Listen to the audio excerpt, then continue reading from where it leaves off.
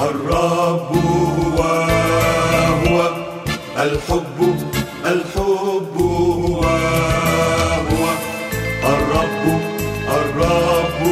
وهو الحب هو وليس سوى إله عظيم رحيم كريم عليم بكل شيء هو إله عظيم رحيم كريم عليم بكل شيء هو لن نتراجع وعد حر لن يغلبنا أبدا شر لن نتراجع وعد حر لن يغلبنا أبدا شر نحن نرجو منه البر ويعطي لنا كل شيء هو إله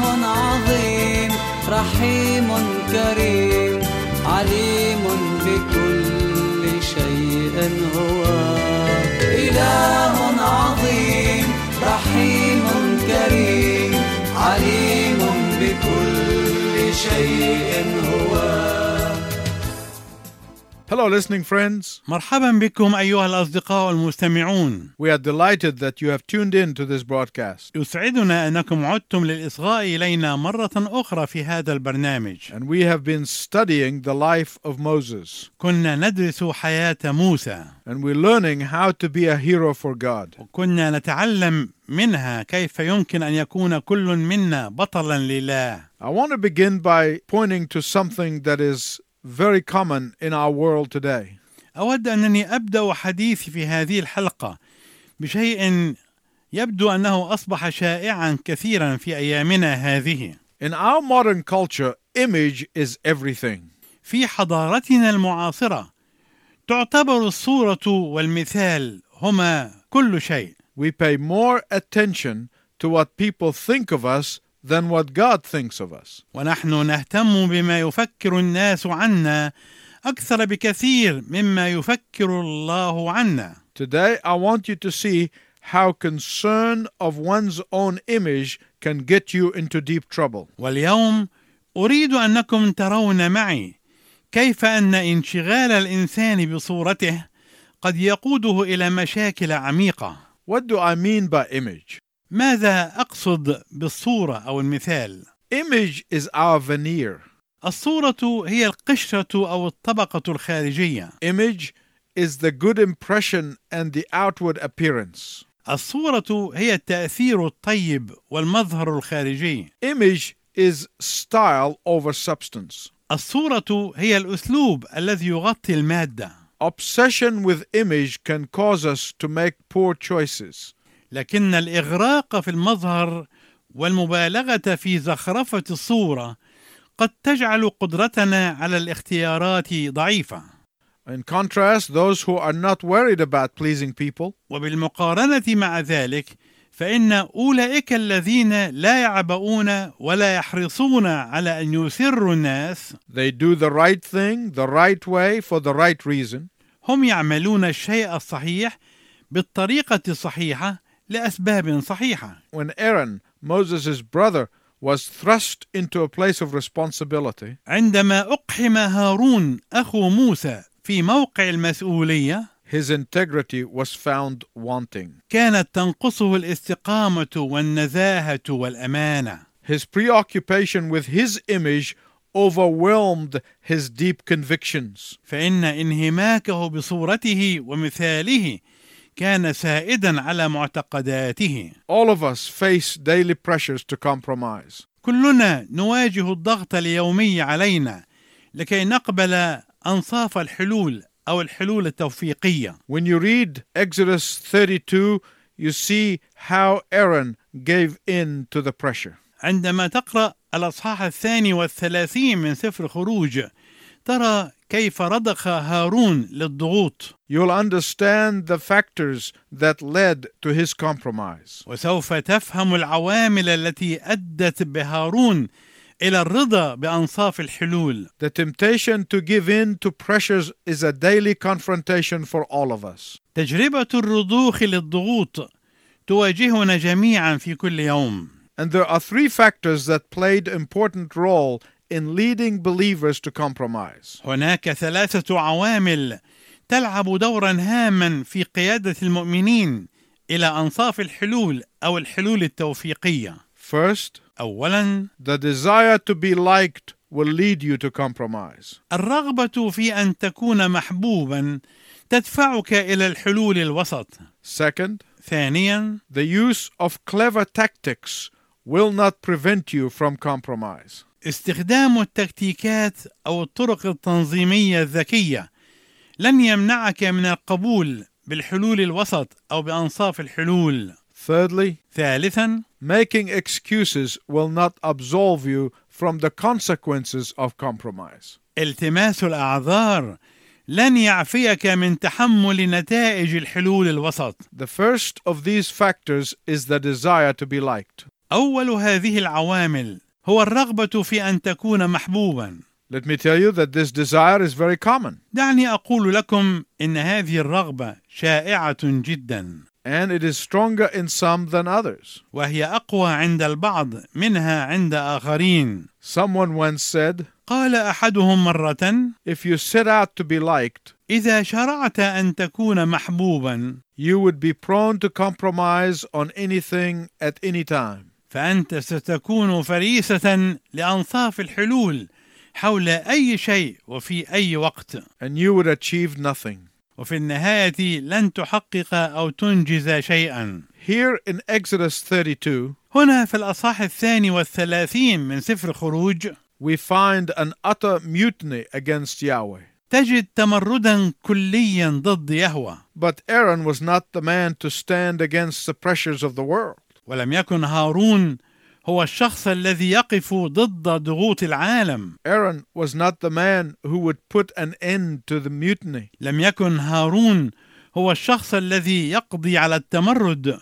Instead, he fanned the flames of compromise. بل إنه بدلا من ذلك أثار لهب أنصاف الحلول وزادها هياجا. Wanting to be liked and accepted will always lead to compromise. الرغبة في أن تكون محبوبا ومقبولا ستؤدي بك دائما إلى أنصاف الحلول أو الحلول التوفيقية. The parents who give their children everything because they want to be liked by their children. الآباء الذين يعطون أولادهم كل شيء لأنهم يريدون أن يكونوا محبوبين من أولادهم. They are ruining their children. هم في الواقع يدمرون أولادهم. The wife who sees her husband doing the wrong thing and never speaks the truth. الزوجة التي ترى زوجها يعمل الشيء الخطأ ولا تقول الحق له أبدا Because she wants to be liked by him. لأنها تريد أن تكون محبوبة من زوجها. Is causing damage to both of them. هي في الواقع تسبب الدمار لكليهما معا. The husband who would not lovingly lead his wife out of bad habits. الزوج الذي لا يقود زوجته بعيدا عن العادات السيئة بمحبة ورفق. Out of fear that she might not like him. خشية ألا تحبه. Is sinning against both of them. هو في الواقع يخطئ إلى كليهما معا. Friends who keep quiet when they see friends doing the wrong things. والأصدقاء الذين يصمتون عندما يرون أصدقائهم يرتكبون الأخطاء. Just to be accepted by their friends. لمجرد أن يكونوا مقبولين من أصدقائهم. They are sinning against their friends. هم يخطئون في حق أصدقائهم. Wrong is wrong no matter who does it. الخطأ هو الخطأ بغض النظر عن من الذي يرتكبه. And encouraging the wrong or being silent in the face of the wrong just to be liked is wrong. كما أن تشجيع الخطأ أو الصمت في مواجهة الخطأ لمجرد أن تكون محبوبا هذا أيضا خطأ. First, watch out for the overwhelming desire to be liked. أولا ينبغي أن تحترس من الرغبة المسيطرة عليك أن تكون محبوبا. Secondly, ثانيا، use of clever tactics will not prevent the flood of compromise. استخدام التكتيكات أو الأساليب الذكية لن يمنع فيض الحلول التوفيقية أو أنصاف الحلول. Aaron tried to be clever. حاول هارون أن يكون ذكيا. Look at verse 2 of Exodus 32. تأمل العدد الثاني من الأصحاح 32 من سفر خروج. Aaron tried to use his own wisdom instead of God's wisdom. حاول هارون أن يستخدم حكمته الشخصية بدلا من حكمة الله.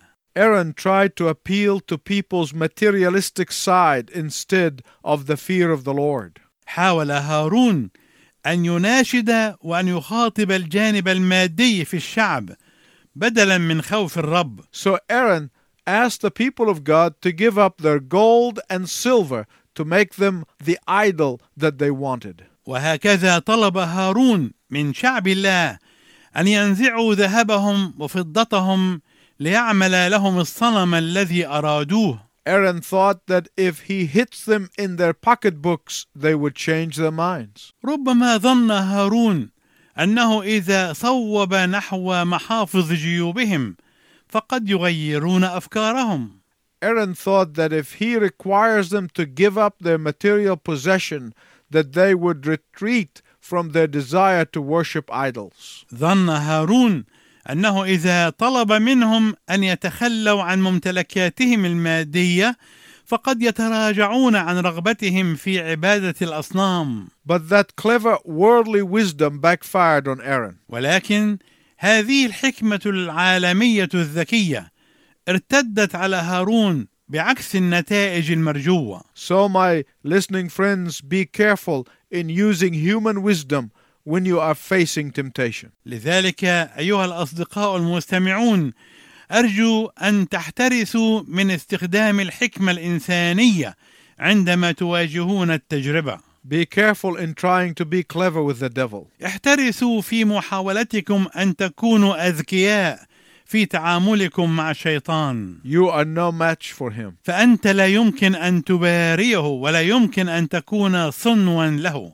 Be careful in trying to use your worldly wisdom to deal with your weaknesses. احترس وأنت تحاول أن تستخدم حكمتك الدنيوية للتعامل مع ضعفاتك. You will fail all the time. فأنت ستفشل في ذلك كل الوقت. Spiritual battles have to be fought and won with spiritual weapons. المعارك الروحية لا تحارب ولا يمكن أن تتم النصرة فيها إلا باستخدام الأسلحة الروحية. Aaron thought that the people would never part with their material possessions. ظن هارون أن الناس لن يتخلوا عن ممتلكاتهم المادية أبدا. He did not understand that people by nature are willing to spend their fortune on their pleasures. ولم يفهم هارون أن الناس بطبيعتهم يرغبون في أن ينفقوا ثرواتهم على ملذاتهم. He did not understand that people by nature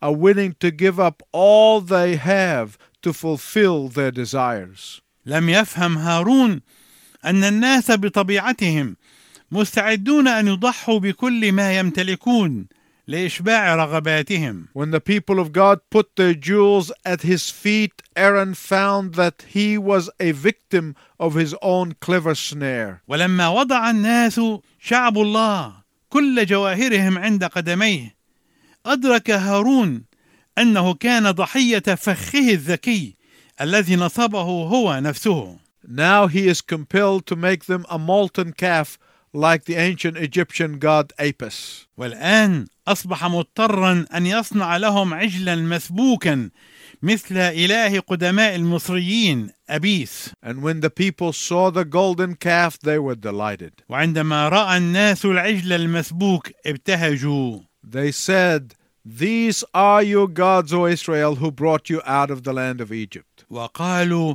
هذه آلهتك يا إسرائيل التي أصعدتك من أرض مصر. Let me stop here to tell you that the people of God's intention was not to repudiate Yahweh. دعني هنا أتوقف قليلا لكي أخبركم أنه لم يكن في نية شعب الله أن يرفض عبادة يهوه. All they wanted to do was worship him under the name of Apis. كل ما كانوا يريدونه هو أنهم يعبدونه تحت اسم أبيس. What are they doing? ترى ماذا يفعلون؟ They wanted to worship God on their own terms. كل ما كانوا يريدونه هو أنهم يعبدون الله بمصطلحاتهم الخاصة. All they wanted to do was create a God in their own image. كل ما كانوا يريدونه هو خلق إله بحسب تصوراتهم الشخصية. All they wanted to do was to have God become understanding of their lust and greed. كل ما كانوا يريدونه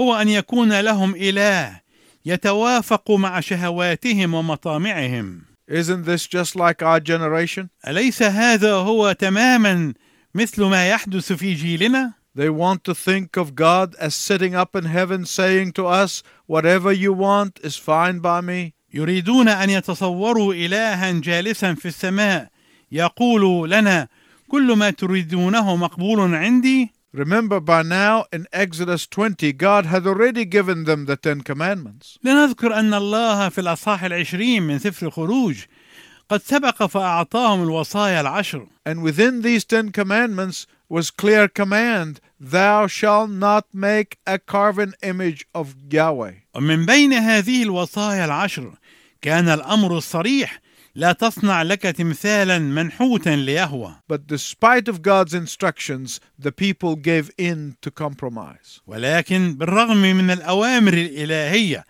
استسلم الناس لأنصاف الحلول أو للحلول الوسط.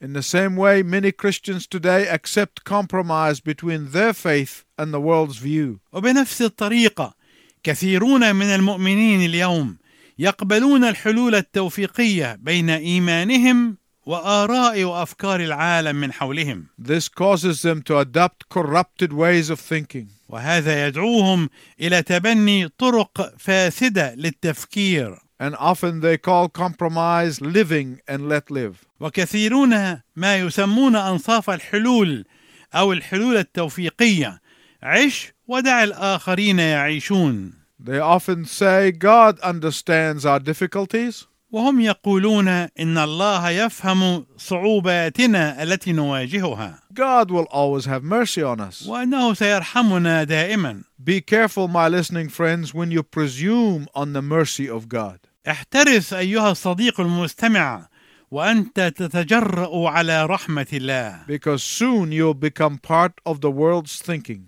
فإنك على الفور ستصبح جزءا من التفكير العالمي. The Spanish people have a saying that goes something like this. الأسبان لديهم مثل يقول تقريبا He who goes with the wolves learn to howl like the wolves. الذي يساير الذئاب يتعلم العواء مثل الذئاب. Aaron, like many compromising Christians, knew that the golden calf was wrong. لقد علم هارون مثل الكثيرين من المؤمنين المتهاونين الذين ينتهجون مبدأ أنصاف الحلول، علم أن العجل الذهبي كان خطأ. But he told himself that just can't be helped. ولكنه لعله قال لنفسه إنه لم يكن في وسعه أن يعارض. He convinced himself that under the circumstances it just couldn't be avoided. وأقنع نفسه أنه تحت ضغط الظروف لم يكن يستطيع أن يتجنب ذلك. I want you to notice verses 21 and 22. أود أنكم تلاحظون بصفة خاصة العددين 21 و22. When Aaron is confronted by Moses, عندما واجه موسى هارون he never denies the wrong. فإن هارون لم ينكر أبدا الخطأ الذي وقع فيه. He merely explained it away.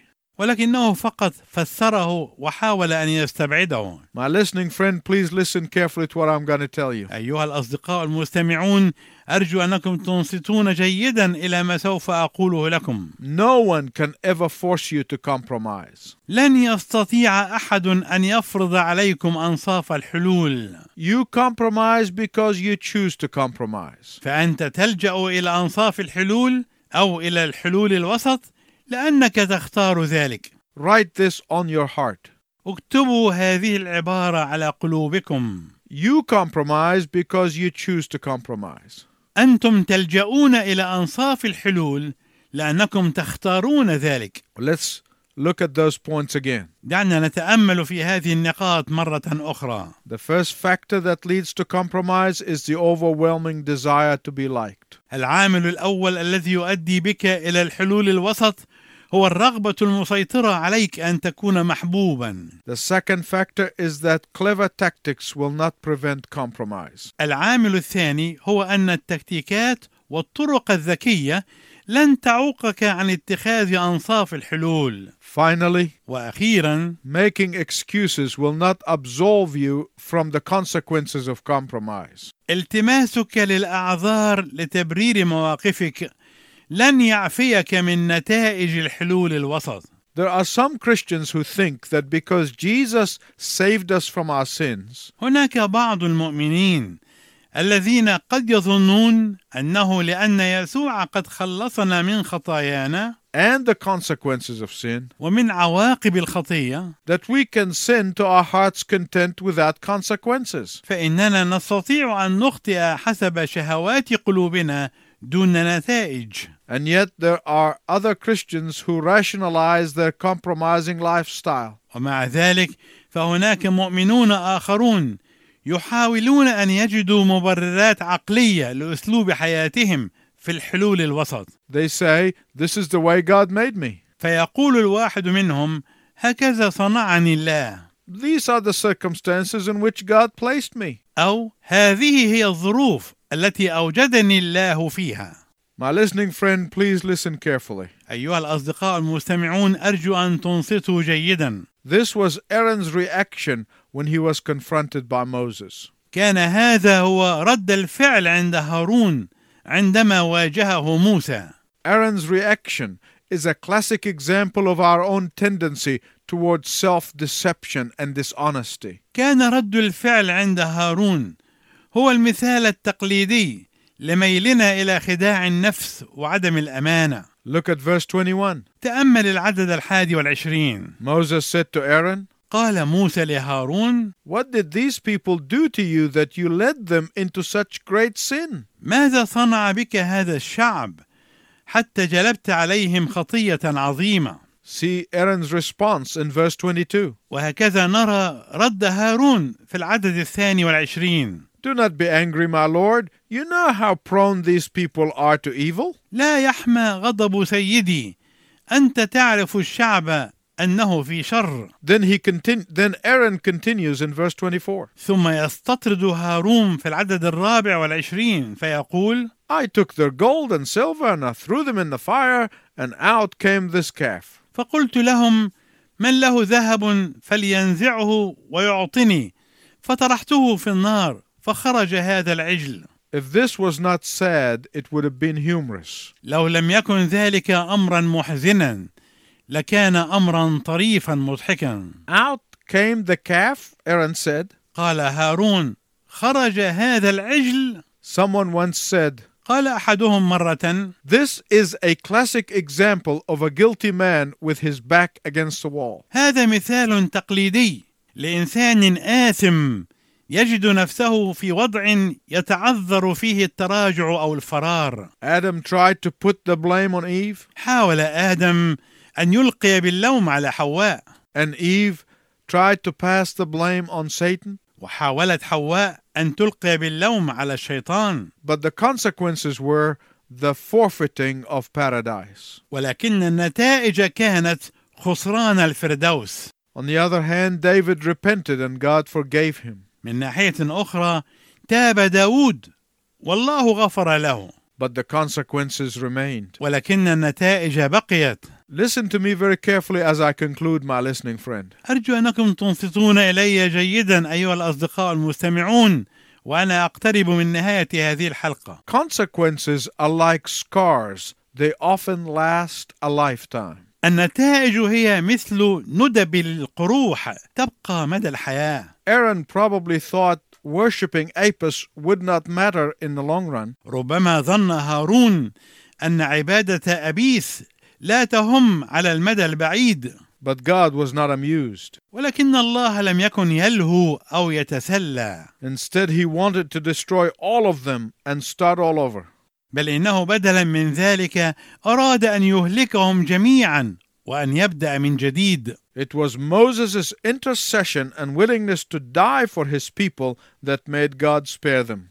ولم يبق الله عليهم إلا بسبب شفاعة موسى واستعداده أن يموت لأجل شعبه. But the 3,000 leaders of this mutiny were killed. ولكن 3,000 من قادة هذا التمرد قتلوا. Don't take the consequences of sin lightly. فلا تستخف بنتائج الخطية. They may come later, but they will always come. قد تأتي فيما بعد ولكنها حتما سوف تأتي دائما. We can never escape the painful results of compromise. نحن لا يمكن أن نهرب من النتائج المؤلمة لأنصاف الحلول. Today you can repent of your compromise. واليوم يمكنك أن تتوب عن أنصاف الحلول. Today you can repent of having one foot in sin and one foot with Christ. يمكنك اليوم أن تتوب من كونك تضع قدما في الخطية والقدم الأخرى مع يسوع. Today is the acceptable time. اليوم هو الوقت المقبول. Come to the Lord while he may be found. اطلبوا الرب ما دام يوجد. And until next time, I wish you God's richest blessing. وإلى أن نلتقي معا في المرة القادمة أرجو لكم بركات الله الوفيرة.